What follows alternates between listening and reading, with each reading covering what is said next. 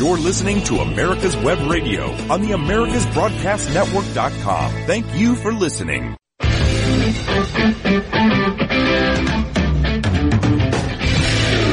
This is the Classic Auto Mall podcast. Broadcast from the studios inside the Classic Auto Mall in Morgantown, Pennsylvania. Yes, the Classic Auto Mall is a real mall just 1 hour west of Philadelphia at Pennsylvania Turnpike exit 298, featuring nearly 1,000 classic, vintage, and barn-find vehicles for sale under one climate-controlled roof. Now, here's your host, Classic Auto Mall president and the man with all the toys, Stewart Howden. Good morning, listeners. Good morning, all here at Classic Auto Mall on this wonderful Friday afternoon. Thanks to the Pat Travers Band for that intro, that wonderful intro. And catch them on tour if you get a chance. They're a great band, and they're all in their 70s now. Speaking of that, Randy Meisner, founding member of the Eagles, passed away. I saw that today. Oh, no. I don't know when the last time he was with the Eagles, though. It's been quite a while since he actually performed with them. It's been years and years. So anyway, I hate to hear that happen. So, and Mick Jagger turned 80, speaking of music and aging. Jeez, 80 years old and still going. Still going. They're touring again still, right? I think so. I gotta imagine they are. What else are they gonna do? Probably nothing. So, hey, 924 vehicles in inventory right this moment. Is that crazy? Mm-hmm. We're getting some great stuff in. And of course we've got our upcoming auction, which we'll talk about here shortly. September the 15th, which will be 125 cars, and hopefully we'll sell a bunch of them. That's our goal, is to kind of free up some space, thin the herd, as you like to say. But anyway, did an event with the casino last weekend, was it? Yeah, last Saturday, and it was a great success. So Hollywood Casino Morgantown is here at the same exit as us, exit 298 in Morgantown off the Turnpike. And we've been wanting to do some events with them, and we figure there's a lot of synergy between their customers and our customers. And so we finally did do one. And it was a great success. We had about 10 cars over there of ours, and our truck and trailer, and a food truck, 2 food trucks, and a beer garden, and a stage with a band. And it was 4 to 8 p.m. And they liked it so much, we're going to do it again August the 12th. We're going to take about 20 cars this time. So, oh, wow. Yeah. And, with live music, a beer garden, and food trucks. And it'll be 4 to 8 p.m. in the parking lot. Hollywood Casino Morgantown, you can Google them and find out their website for more information. I'm not sure who the band is. It's a local band that they have that, but it was really, really well attended. Of course, they have a big mailing list. Yeah. I imagine they don't ask for your email address when you walk in the place like we do. But if you, well, that's our admission here. That's right. Just go spend, some money with us, and then we'll be happy. But no, if you're a member of their club, then you give them your email address. Gotcha. So you get their little card, win prizes and points and different things like that. So, but anyway, it was a great success, and we're looking forward to a long and fruitful partnership with the Hollywood Casino Morgantown. And hopefully do more events. And I think we're going to have a car on display over there in their lobby. Excellent. So how cool would that be? Say, hey, hit the slot machine here, and you win a 1969 Camaro. With the velvet ropes around it? Oh, yeah. Like Vegas style. Nice. A little Elvis cardboard cutout. There you go. You could do a Cadillac or something along those lines, right? So anyway, where do we sell cars to? Where did you sell cars to? Thanks for asking, Steve. Always. How about Clinton, North Carolina, Phoenixville, Pennsylvania, Hamburg, Pennsylvania, Newark, New York, Philadelphia, Pennsylvania, Bentonville, Virginia, Reno, Nevada, Marco Island, Florida, Chester Springs, Pennsylvania, Phoenixville, Pennsylvania, Sacramento, California, Marion, Massachusetts, Virginia Beach, Virginia, Jacksonville, Florida, Pulaski, Wisconsin, Colorado Springs, Colorado, Lancaster, Pennsylvania. That's where we sold cars last week. Wow, amazing. Yeah, how many different states is that? 10? 6, 7, 8, 9, 10. Oh, see, I'm so nice. Although I may have checked ahead of time, so counted and done that. But yeah, it's funny. Was it last week or 2? Yeah, 2 weeks ago, or in the last 2 weeks, we sold like 3 cars out of country. One to Chile, one to Great Britain. Belgium was the other one. Belgium was the other one. I don't think we've ever sold a car to Belgium before. So.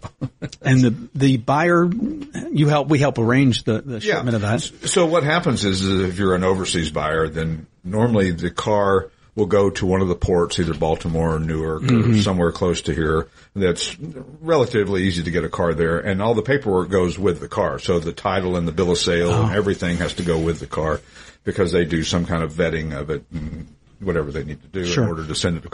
So if you buy a car from overseas, you got to make sure that you have all your T's crossed and your I's dotted, because it can be kind of a daunting task, and we make it easy by doing, most of the legwork for you. The only part we don't do is pay for it. So that's on you. But it happens all the time, and we're importing stuff from Europe. Absolutely, too. Absolutely. Not us, but people do. But people do, and lots of cars cross the pond. I mean, whether it be for an event over in Europe that you might a rally over there, or the Goodwood Festival of Speed that goes on. A lot of guys take their cars from the USA to Great Britain and other areas, and it's amazing. I mean, the cost to send it over there and back is probably going to be around $6,000. And man, that's just to take your car over for fun. Sure. It's not like you could win a prize that would equal the amount of the cost of the thing. You just, you love the car hobby so much that you send your car over there. And another one is the London to Brighton run that a lot of guys do. Any 1904 or older car, 1904 or older, not newer. Yeah. Older is eligible for the London to Brighton run. And there's guys that send cars over there every year. Yeah. And, that's not cheap. And then you get over there and you've got a one-cylinder car going up a hill on the London to Brighton run. That's, it makes for an interesting trip. I think it's 60 miles or something that, you go. and it can be interesting, obviously. So, but anyway, that's where we sold cars to, this past, week. And talking about our auction, September the 15th. It'll start at 11 o'clock here. That's a Friday. 11 a.m. we'll start with some memorabilia, and about noon on September the 15th, we'll start with our 125 cars in our auction. We're going to limit it to that many cars. And, hopefully, like I said, we'll sell, 80 or 90 cars in here, and that would be fantastic. And, obviously, that's the whole goal of it. And it's another way, to, indoctrinate, if you will, our clientele. Some of them don't know a lot about selling or buying at auctions, and, we want to be kind of the helper in that, and let them know the process. And if you have any questions on how to do it, you can always email us. And, the bidding part of it is not as complex as you think it is. It's just raise your hand until you're out of money. Right. I want to remind people there is a 6-minute video on YouTube that explains everything, all the fees and not statistics, all the dynamics and the dynamics, what to do. Yeah. How's the selection process going? The selection process is going excellent. We've got a couple of cars that we're highlighting this week that we've got coming to the sale. One is a 1930 Rolls-Royce Phantom 2 dual cow Fayette. That's a little mouthful. Always. Cream and brown over saddle, and this car's in our front showroom right now, and beautifully done body. I mean, it's absolutely gorgeous. And, this is one of those cars that you talk about collectible. I mean, just anything 1930s, 1936 and older in Rolls-Royce and Packard and Duesenberg are just highly collectible cars. They're just more like works of art than they are anything else. And this one is got beautiful paint job on it. It's basically a one-off. Now, this car started out as a Sedanka DeVille. I have no idea what that is. Open chauffeur cockpit and then closed rear passenger. Oh, yeah. Yeah, so the chauffeur just sits out in the rain with his little hat. And you know what's funny is these old cars, the leather and seating material was in the front and the cloth was in the back, which would be the exact opposite now, because leather is the premier. Yeah. Although remember, people used to always complain about leather. It's cold, it's hot. Leather adapts to your body temperature quicker than cloth. Interesting. Yeah. So how do I know these? Back then, no, the cloth was it. Right? Well, it was like mohair, which is like a wool sweater, or wool sweater underwear. Fancy. Yeah, very nice. So this car was a Sedanka DeVille. It logged over 100,000 miles in that configuration, and then it was converted to a hearse and logged another 1,000 miles, 100,000 miles. And then it was converted to a caravan, which had like 4 rows of seats. And it took passengers to Moscow. It toured China. Another 120,000 miles. And at the 320,000 mile mark, it was rebodied as a dual cow. Holy mackerel. So there is a history of quite this a history. Yes, there is. And, it's interesting because a lot of times you don't know the history of a car. You'd love to know it. You love it when you open up the trunk of the car and there's a whole box of stuff in there that tells you everything about the car. We just got a 47 Pontiac Torpedo in. Just not a high dollar car. It had every piece of documentation that came with the car. It had the original window sticker. It had the original bill of sale. It had the original registration. It had the original owner's manual. It had everything. And that's the kind of stuff that we love to see. Also coming up in the auction is the 1928 Stutz Boattail Speedster. Tan and brown over brown. It's got the inline 8 with a 3-speed manual. It actually has leather seats all the way around. Right. 19-inch wheels, which were pretty big back in the day. You think about that 19-inch wheels nowadays. And it was, I think in its day, they were like $5,000. Which was huge money. Yeah. That was not cheap. And, it's got some Art Deco detailing on it, the Sun God Hun ornament, which is really cool. And, it was it was lighter than the predecessor. It was the predecessor to or the follow-up to the Bearcat. That's Bearcat, which was a well-known kind of racing car with this round monocle windshield. People on the radio can't see me. No, you're making a round symbol. Circle. Just picture a circle. Circle. Can you imagine a circle? If you could imagine a round, equally... That's what the front windshield was. The windshield was like. Round. It was called a monocle, right? Oh. It was the same kind of thing that, the guy would wear with his, if he needed a reading glass and he just wanted to... Like Monopoly. Like the Monopoly guy. Yeah. One little monocle that he would look through. I guess would you close your other eye? I don't know. But did it magnify? I don't know. I'm not sure. I don't know why I bring up stuff I don't know. I've got to stop doing that. I got to get out of the habit of bringing up stuff I don't have. We try to get people to let us know when we... Well, exactly. How about podcast at classicautomall.com? That's right. You could give us the information and tell us what we do and don't know. So I'll be sad to see this Stutz go. It's been a nice, it attracts a lot of people. The Boattail is very unique, obviously, and people love looking at it. And, sure. I hope it finds a nice home. And it was the fastest production car in the world and nearly won Le Mans, finishing second to Bentley in 1928. About that. So, isn't that pretty cool? So, anyway, 2 great cars coming. Now, remember, too, that all the cars are not high-dollar cars that are going to be in the auction. We have some daily driver stuff. We've got a couple of Pontiac Solstices that are going to be in the auction. We have some driver quality. So the price points are going to be all over the place. These are higher-dollar cars, obviously, and they're kind of ones that attract attention more for the sale, but there'll be some cars that'll be some bargains. We'll have some cars that are in the $5,000 to $10,000 range. So about any price point that you want, we'll have a car for you at the auction. So that's September the 15th. You can go on our website now.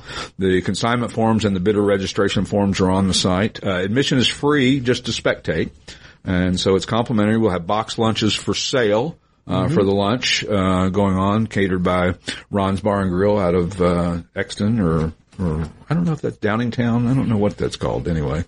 It's hard to figure out the names of these towns around here. Everything just runs together. It does. There's no borders. One town has 3 names and anyway, when we return, we've got a special guest in the studio with us, Nate Wambold, who is with the RPM, what do we call that? The RPM Foundation. Yes. That sounds very formal. So anyway, when we return, we'll have Nate in the studio and we'll talk about the RPM Foundation and all things automotive. We'll see you in a minute.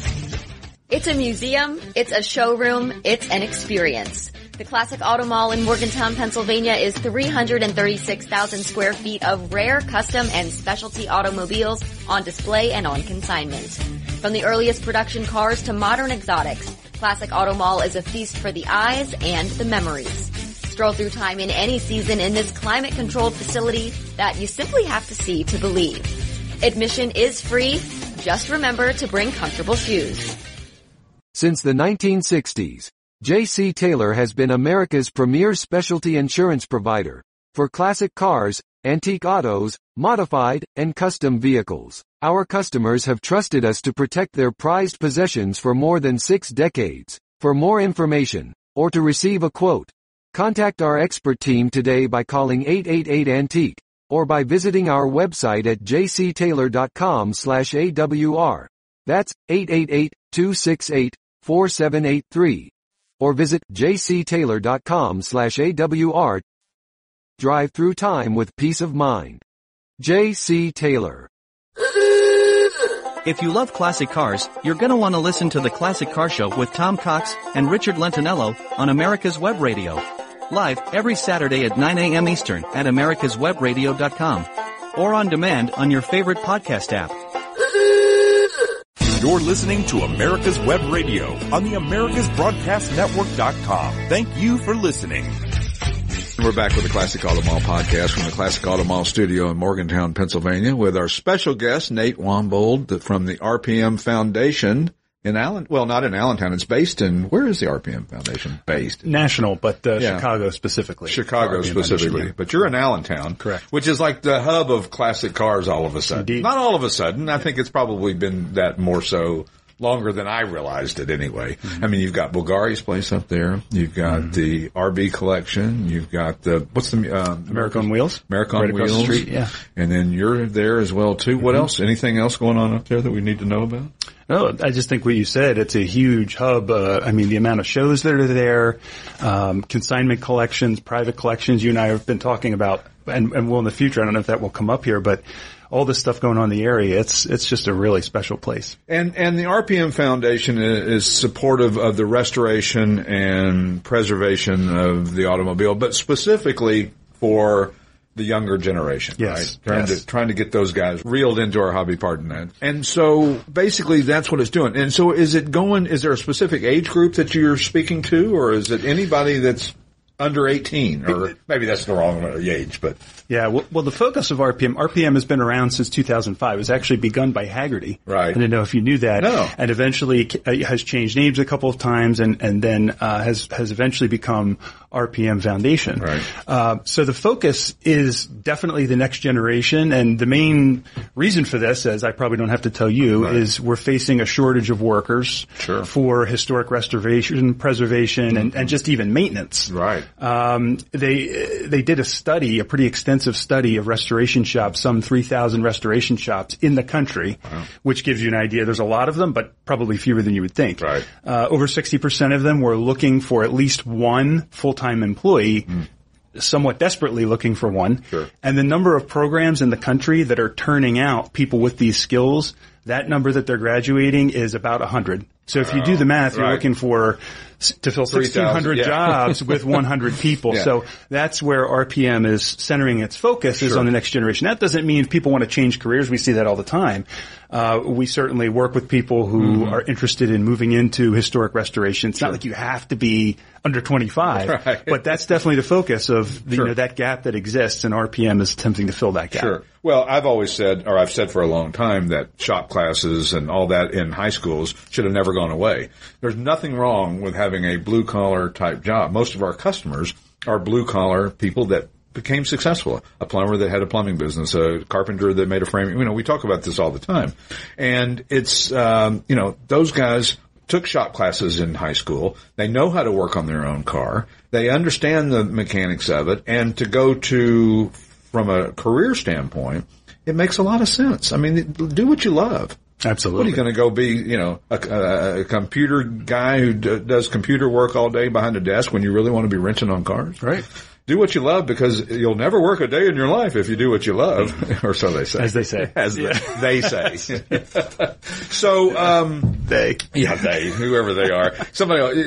You always get called on it. You'll say, who said that? Yeah, who said that exactly? Any statistics on that? I always say USA Today. Yeah. Although that's not They say everything, so. Yeah. But that's not a good reference anymore, because USA Today is it even in existence? I guess it is. Yeah. I mean, it's, again, one of those questions that I keep asking that I don't know the answer to. Go to classic. Yeah, info at classicautomall.com, and you see can the results. Yeah, exactly. So, I love the fact that there are programs though out there for kids that are colleges now that have restoration classes. I know that even the Concord Elegance are entering in cars that were built by a restoration shop or a restoration school, and giving them kind of preferential treatment to be in there when they normally wouldn't have allowed those cars in back in the day. So, yeah, the thing is, there are fewer and fewer of those dedicated programs for restoration. Obviously, there are tons of programs, and we need these for body work and for regular auto tech maintenance and that sort of thing, those are pretty prolific. Sure. They're still struggling for students as well. There's a real interesting situation happening in the workforce with that. But for these programs that are dedicated specifically to restoration, which, as you all know, is a really different art. It's definitely an art. Yeah. And it's a very different thing from going in and plugging in a computer to a modern car and having that be part of the process. I don't mean to demean that. That's really critical. Sure.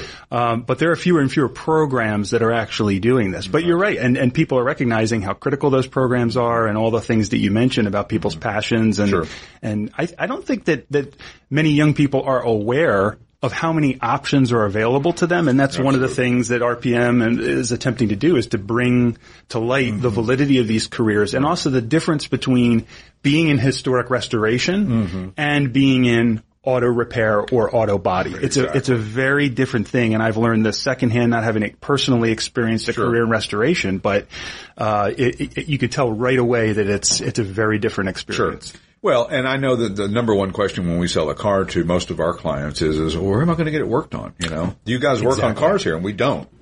Right.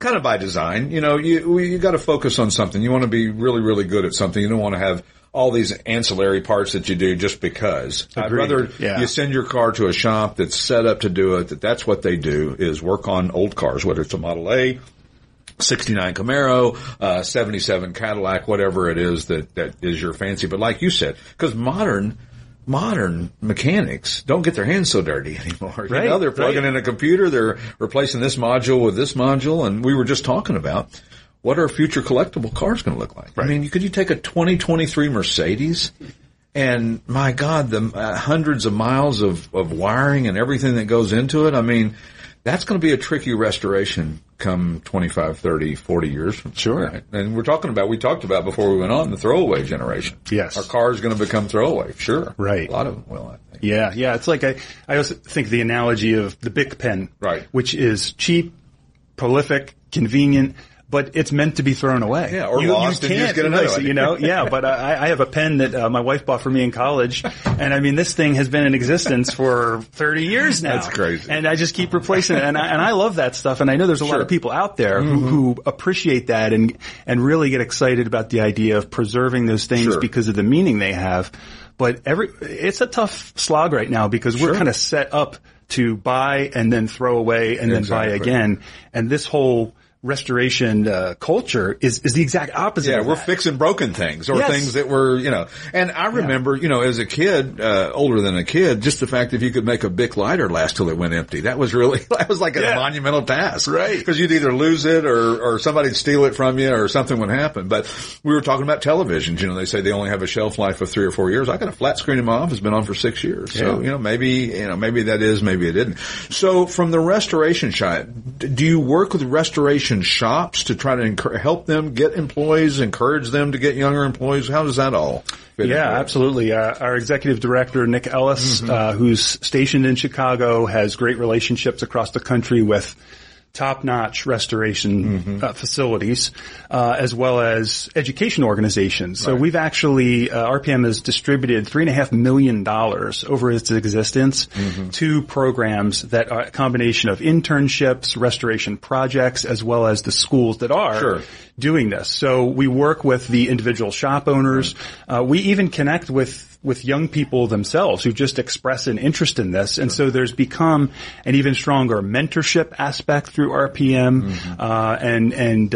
And so we're supporting shops in the internship process. Right. And in a way, you're sort of, the challenge of matching people up. You've got a young person who has this passion. Let's say they inherited it from their father or grandfather and they've been working on cars, but they need the training, but they're in North Dakota. Right. And you got a great shop in Indiana. Right. And so we can bridge that gap and bring people together. So even if anybody's listening to this podcast, we'll have information at the end. And I get 10% of whatever. Exactly. You know, but it's a 90-10 split. Right? Right. But here's the thing. Think about this. Think about the guys who work at RM Restorations up in Canada, who auctions, RM Sotheby's auctions.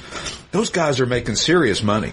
I mean, they're making, those guys can make $250,000 a year, some of the best guys in the hobby. So it's not, people kind of look down their nose at people that work on cars or that do things like that, and they shouldn't, because A, it's admirable that you do understand those kind of things and work with your hands and can fabricate things, and B, it pays pretty damn well. Yeah. I mean, nothing to sneeze at. So do you work with, how do you reach the high school kids? How do you get to them to let them know that this is an option? How does that happen? A huge part of it that has recently been storytelling and beginning to highlight the restorers themselves. We have a Restorers Award that's been given at a number of different concourses throughout the country, and that's been a great development to highlight sort of the pinnacle of those people who've achieved that art in their career. Right. That's one. And then telling the stories of the young people that we have placed over the years in internships or in new jobs, sharing their story, because probably the best thing to get a young person interested in a particular career.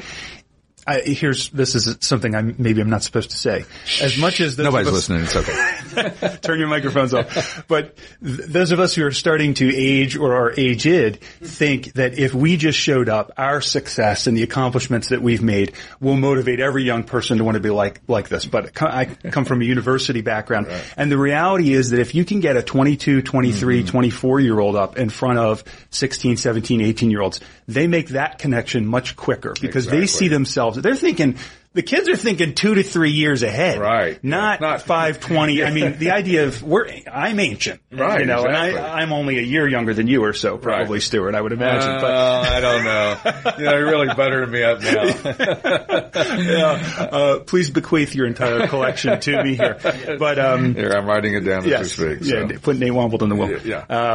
Yeah. So I think, and a lot of social media. Yeah. That's the other thing. And so, we're on TikTok now. We are too. And so you can find us there, but general social media, and that's not I don't think this is the thing. I think a lot of times we think, social media is the silver bullet for all things, and these kids, they're on their phones all the time. But I still have, I've got 3 kids, 2 of whom are super car crazy. Right. And literally this morning before I came to this podcast, I said to my son, I'm coming to do this podcast. Right. What's it about? And I gave him a couple of my cards because he's got some friends who love cars and are interested in that. So is it social media that will get attention? Absolutely. Sure. But I still think word of mouth and relationships are the way that this is gonna grow. Yeah, absolutely. Because we see it here all the time. We see a father bring in his son and show him the ropes of the classic car world and point out all the different cars that Dad knows, which is impressive to the son. Dad knows about all these cars. How does Dad know all? Well, I never knew Dad knew all this. So social media is great when you can look at pretty pictures and, watch a 9-second video, because apparently that's the attention span. It's that MTV generation, which is so dated when I say that. Makes me really what? Yeah, what? Music, television, reality video? shows. Yeah, come on. But, it's amazing to watch that happen and to watch the parent showing them. And the best is when the kids walk in as if they're on their perp walk with their hands behind their back to be handcuffed, or to not touch the cars, which is fantastic, is what, we ideally want. Is we're happy to show them the car. We're happy to let them sit in the car. As long as they're with us and with one of our car specialists, we're happy to do all that. But you can't just take it on your own, and you got to teach kids respect first and foremost. Right. Once you teach them that, then the rest of it's kind of easy. I think, that's the problem that we lack. We don't have any teachers. And I don't mean teachers in school. I mean family teachers. You don't have a father passing down wisdom to a son. You don't have a mother passing down wisdom to a son or a daughter. You don't have that interaction with the people that are closest to you, because everybody's busy and on their phones and working, and you go to dinner and everybody's staring at their phone. Yeah. And, that doesn't do any good. The word of mouth stuff is the way to go with anything, I think. And I'm going to fight for a resurgence of word of mouth. That's my goal. I'm with you, Stewart. I am with you on that. Thank you, Nate. Anyway, when we return, we'll be back with our conversation with Nate Wambold, from the RPM Foundation. Don't forget to catch us on all the, available podcast, outlets: iHeartRadio, Google, Apple, Amazon, Pandora, Stitcher, TuneIn, Spotify, Podcast In, and wherever else you get your podcast. We'll talk to you in a couple of minutes. Bye. When it comes to car magazines, are you tired of reading about mega-dollar collector cars you can't afford, or endless reporting on auctions and how-to tech stories that don't interest you? Then Crankshaft is the car magazine for you. Crankshaft is a 144-page softcover quarterly filled with all sorts of fascinating stories, the type of car features you won't find anywhere else.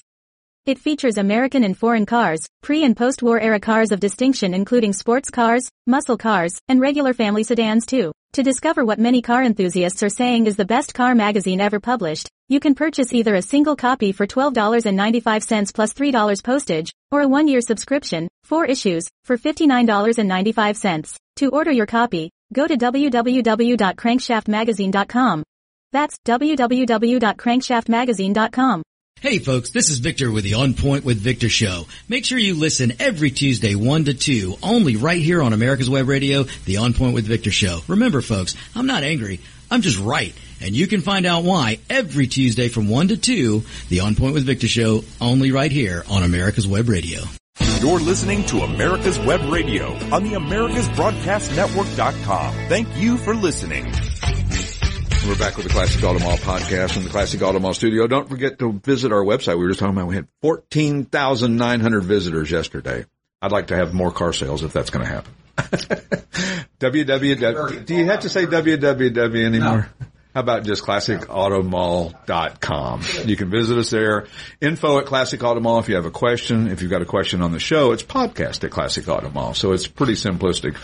Sitting here with Nate, we were talking earlier about Car and Driver magazine, how that used to be our go-to publication. You couldn't wait for it to come in the mail. We had Brock Yates Jr. on the show a couple of weeks ago and talking about his dad, who was a legendary writer for Car and Driver. But man, oh man, it just kind of, I mean, it's still there, right? Car and Driver's still around. Yeah. Mm-hmm. And Road and Track and Motor Trend, I guess, well, they have Motor Trend TV now, right? But, boy, it was exciting times with that. And I don't know that, I think we have so much more information today. We were talking about social media and things like that, that when you get a magazine in, there's not anything really new. You've seen all that, you know. There's nothing revealing, right? What were the old car days when they put brown paper on the windows when the new cars, right? and then they'd reveal it. You know, it was always September. Usually, I guess September is when the new cars came out back in the day. You don't have that, so you know, how do we get back to the analog world is the question, you know, and that's working on cars like what RPM's trying to do. I mean, yeah, I think that's a huge part of it. But you're right, the overall cultural direction is, in certain ways, I think, is away from analog. Although we see all these examples of resurgence, I mean, in the watch community and in vinyl, people's interest in vinyl. Sure. I was reading an article, I mean, I still collect and use cassettes. Right. Because they remind me of the medium that was when I was growing up. Right. And some people were speculating, will that come back? They think it won't. But yeah, I think it's all related. And when I was reading, I really learned about cars. I didn't grow up in a car family. Right. But Car and Driver taught me about cars. I'm with you. The whole language of cylinders, compression, displacement, that was like Greek to me. But I had this fascination because of some friends in high school who had great cars. And I just started reading and absorbing that. And you're right, that was my main informational medium, but it was also very entertaining and very engaging, and it was really well written, you know, and so I come from actually an English education background, so that cannot be underrated these days. The quality of writing in those things is a huge part of conveying the love of that. We don't see that anymore. I read news articles and they're just horribly written. I mean, they're grammatical errors and they have a headline that don't even address it in the body of the article, or they just don't, they start talking about a person that they've given you no reference to whom they are. And, it's like, what happened? And, you know, there's a craft to writing. It's just like there's a craft to restoring cars. I mean, watch a guy with an English wheel shape a fender. I mean, that's impressive. That's really impressive that the guys do that. And that's a hands-on, I don't know that a computer could ever do that. I mean, to some degree they can make things, but to get that particular look or particular feel of something, I think it has to be done by hand. Yeah, I think that's an important thing too. There's a cerebral aspect, a significant cerebral aspect to restoration. Right. And that's another thing you were talking earlier about shop classes going away and a lot of the stigmas and stereotypes of that. You know, especially restoration. I mean, these are craftsmen, these are artists. The process involves research, it involves documentation, and these individuals are becoming a part of the history of the vehicle. Sure. That's a significant heady stuff. Sure. So when we try to separate out the academic ideas and even liberal arts concepts from this culture, it doesn't work. Right. So I think this idea of a binary, like, are you a hands-on person or are you an academic person? Right. There is a lot of crossover in those things. And a lot of us, I think, represent that. Right. So I think we have to conjoin more of those things. And you're right, the field of auto restoration is one of the ideal examples of that because it's definitely hands-on. You got to have technical skill. Right. But you also, if you're saying, I absolutely can't think or concentrate for more than 10 seconds, you're cooked. Yeah, it's not going for you then, not going to work for you. And there's a lot of, you think about the talent that's out there, the guys that do this for a living that are, like you said, they're artists, because people think that everything is on the internet, and it's not. When you say doing research, these guys do, that's not just Googling something. That's books and Automobile Quarterly and books that, came out 50, 60 years ago that you still can't find on the internet. Not everything is there. And not everything there is correct. Just because it says so doesn't mean it is so. Yes. That's why I love this work, because I think undergirding all this, it shows the value of, if you will, analog culture. Mm-hmm. And I'm an analog dude. Sure. And I think there's more and more analog folks out there.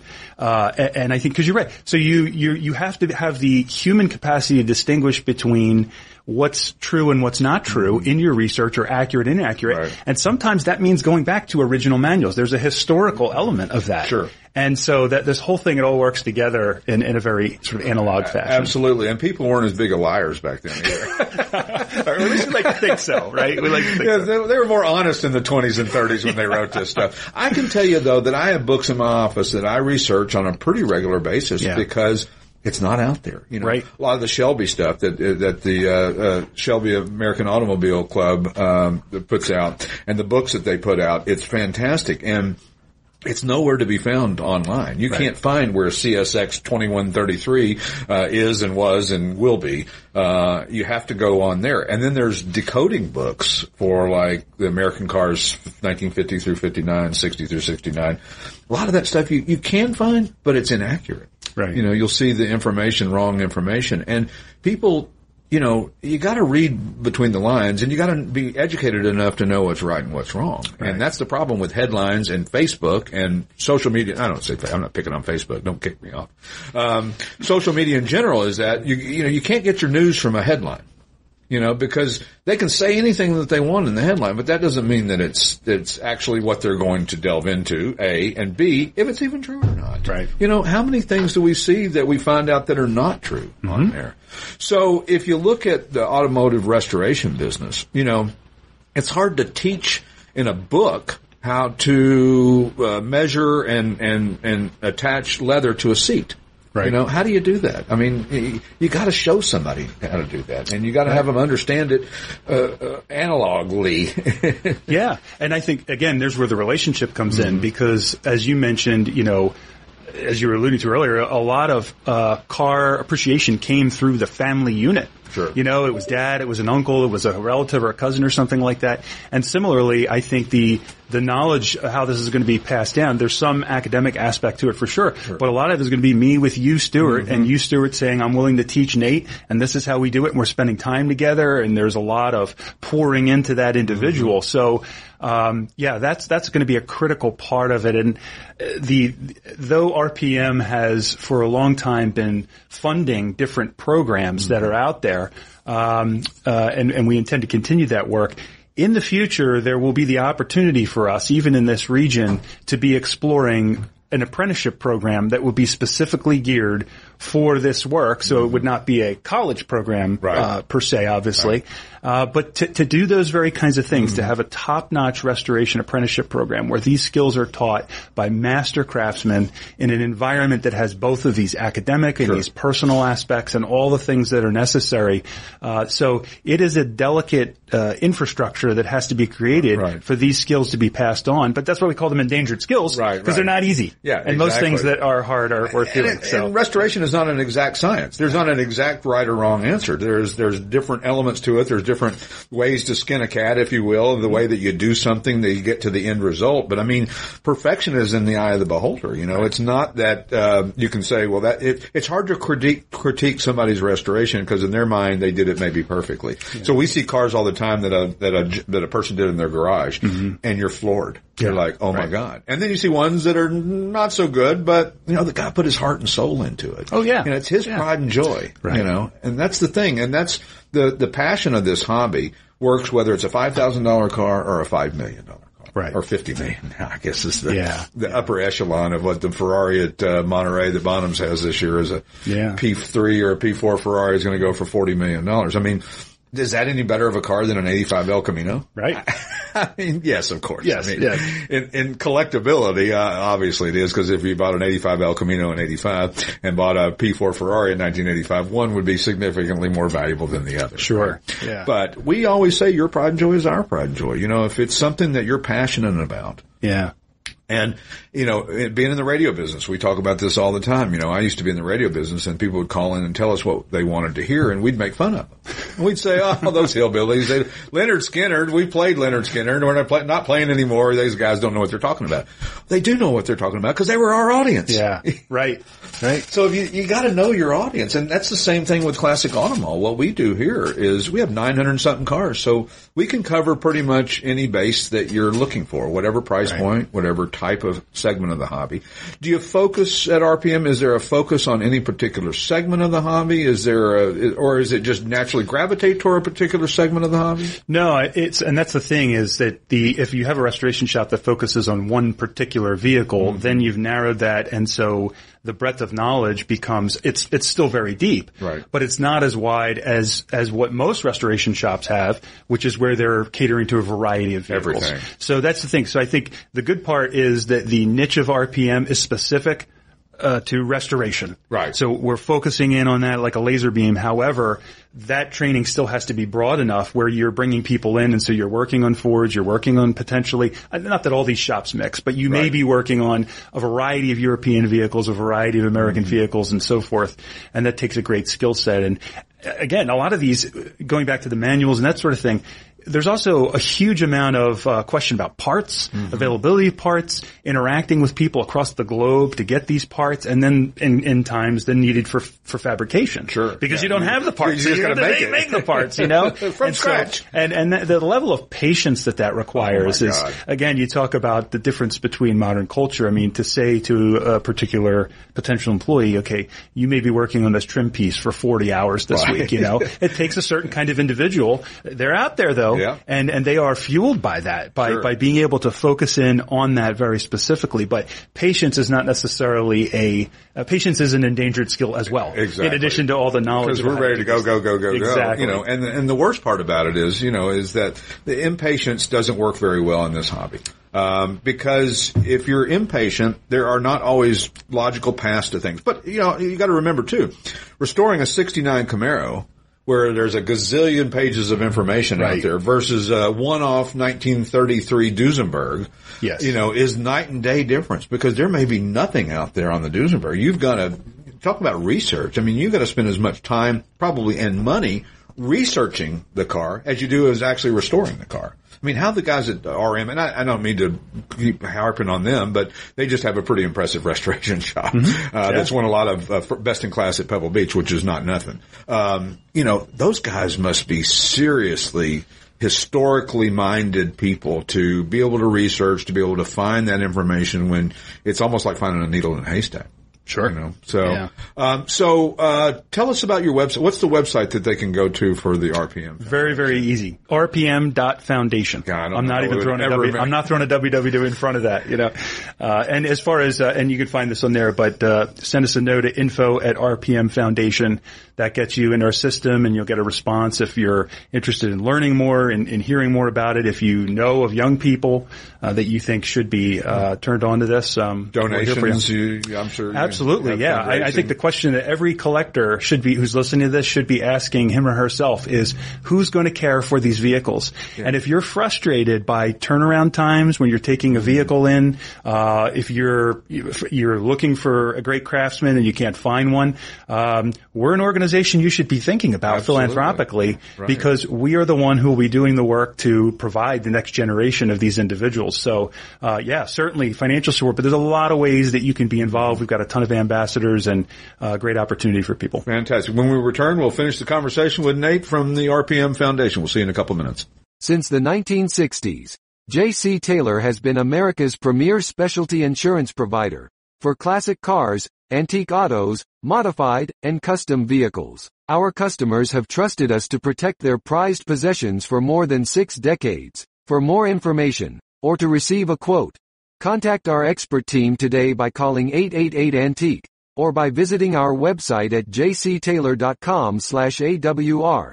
That's 888-268-4783. Or visit jctaylor.com/AWR. Drive through time with peace of mind. J.C. Taylor. If you love classic cars, you're gonna want to listen to the Classic Car Show with Tom Cox and Richard Lentinello on America's Web Radio. Live every Saturday at 9 a.m. Eastern at americaswebradio.com. Or on demand on your favorite podcast app. You're listening to America's Web Radio on the AmericasBroadcastNetwork.com. Thank you for listening. And we're back with the Classic Auto Mall podcast from the Classic Auto Mall studio in Morgantown, Pennsylvania on a neutral day. We're not going to tell you if it's sunny or it's cloudy or not, because we're not supposed to talk about the weather ever. I don't know why, but I've been told that. So I'm a listener. I'm an absorber of all of this. So we're joined with, by Nate Wambold from the RPM Foundation, and you all have an involvement with America's Automotive Trust as well too. Now what is that all about? What's the connection there with you? Well, America's Automotive Trust was founded to preserve and protect America's automotive heritage and to drive that into the future. And so, we have a lot of national connections with different organizations and, a number of different initiatives across the country. Right. In order to accomplish that mission. And RPM is the educational arm of that. And so specifically in this region, this is what my work is, related to RPM. But America's Automotive Trust is sort of the fuel behind that, which is another organization people can get involved with and learn more about. Absolutely. And LeMay Museum is a big integral part of all this, Absolutely. Right? Harold and Nancy LeMay built a collection of, 3,500 cars? Amazing museum on the West Coast in Tacoma, Washington. Right. America's Car Museum. Yeah, and that really was the genesis of America's Automotive Trust. Yeah, we were at a dinner not too long, you and I, at the RV collection in Allentown, and Nancy LeMay was there. Yes. She's a character. She's fantastic. God, I love people. Just that honest, no BS, just, this is what it is. She's not pretentious at all.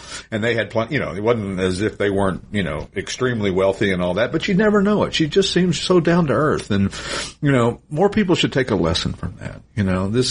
This mightier than thou generation that seems to be, God, I really sound old when I say this stuff. But Stewart, anytime you want me to come in here for you to complain, I am here. I'm a listening ear. Yes, I know. My wife just says, will you just stop talking for a few minutes?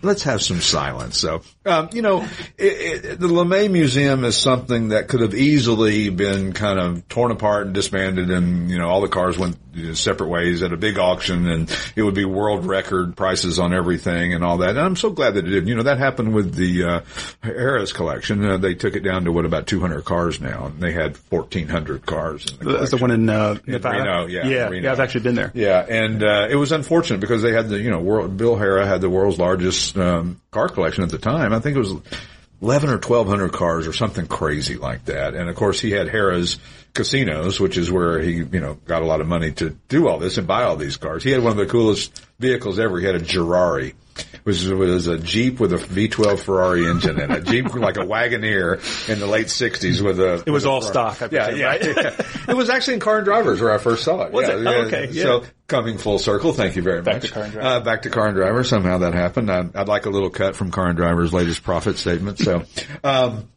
and he had this collection that was amazing. And Bill Harrah was a promoter as much as he was anything. Harrah's casinos were considered the first of the upscale casinos. And I know that a lot of the entertainers would play there back in the day, not because he paid the most, because he didn't. He usually paid less. But when you played at Harrah's in Reno, you got a glass house on Lake Tahoe. You got a chauffeured Rolls Royce. You had a chef, a masseuse, a boat. You had all these amenities, the perks that it's like, we'll play there for a little less money because it's such a wonderful perks that stuff. I always say that the most valuable stuff in the world is stuff you can't buy.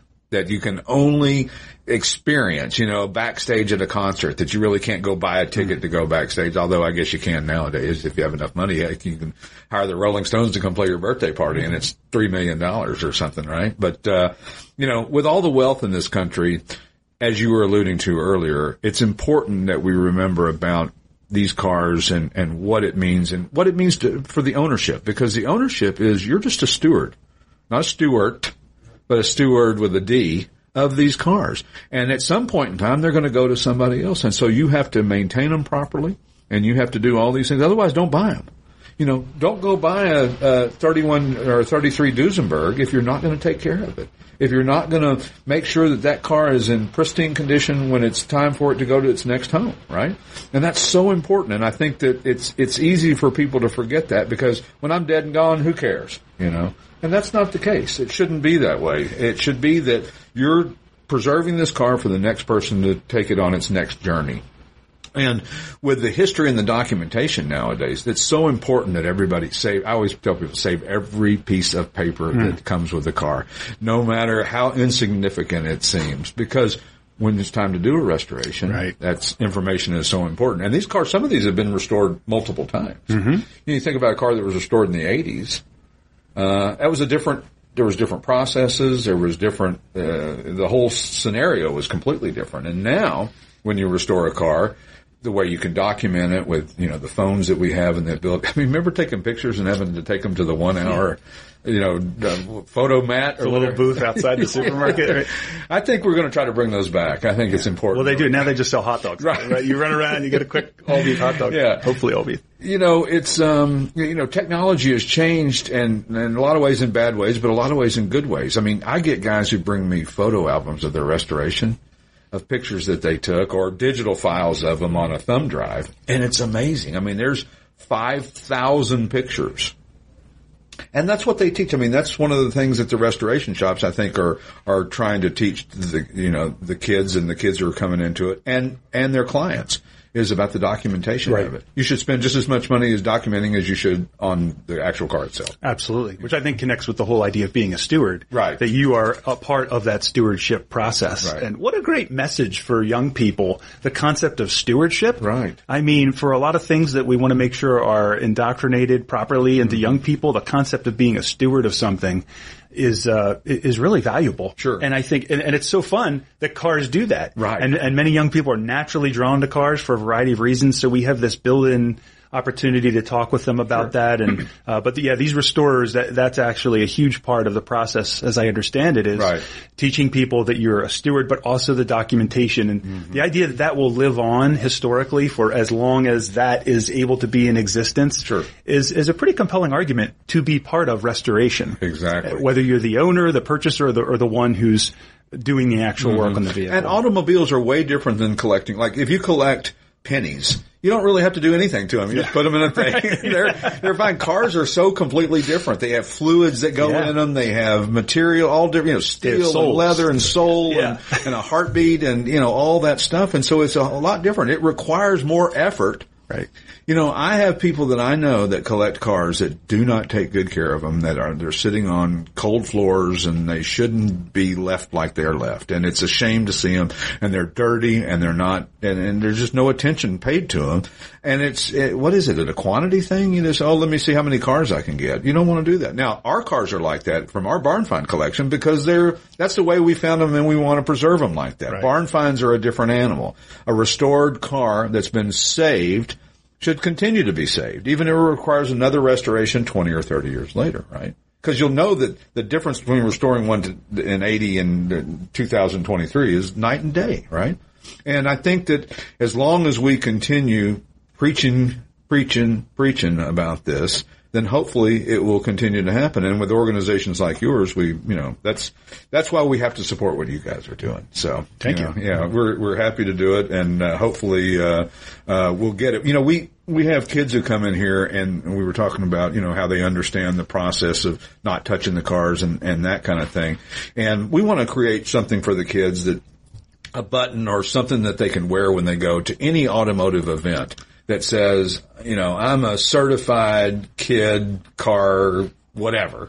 And that recognizes them as understanding that you don't touch a car without permission, without the owner telling you to, or don't sit in it, or you don't run around the cars, and you're not doing things that are not conducive and not being respectful of the cars, because they can be, things can happen. We've seen scratches on cars at car shows. It's such a shame that you see a guy's car show sitting there and somebody rubs a belt buckle up against it or something, and it's unfortunate, and it happens sometimes accidentally, but sometimes it's because people weren't taught. Right. Yeah, and I think also for the collectors, for the car owners, going back again to these automotive journals we used to read, I read an article that was focused on collectors introducing the next generation, and the writer made a really strong case for, if you're driving a Ferrari and you pull up at a gas station and a kid shows interest, give him a chance, give her a chance to sit in the car and to experience that. So we talk so much about how do we train the next generation and to be respectful around the cars. But what are we doing for the collectors? Sure. To train them how to do that. You hear a lot of complaining about, this generation doesn't know this and doesn't know that. Well, maybe we have to offer some more support to the collectors to say, here's some ways that you can bring, and it's intimidating, these younger folks with their phones walking around. Sure. But I think that's another thing we can do is to think more directly about how we reach the next generation. And I know a lot of people are doing that. Many museums are working to bring younger folks in, car collector clubs and that sort of thing. But I think concerted effort on both parts of people to figure out how do we get the two generations talking together. And I think what you're doing at Classic Auto Mall is a great example of that. Sure. Because people can come in here at no cost, right? They can take a look around. They can step into the cars and see and smell, which is really critical, the smell of what is in there. So this is, I think, a great place for people to come to experience that.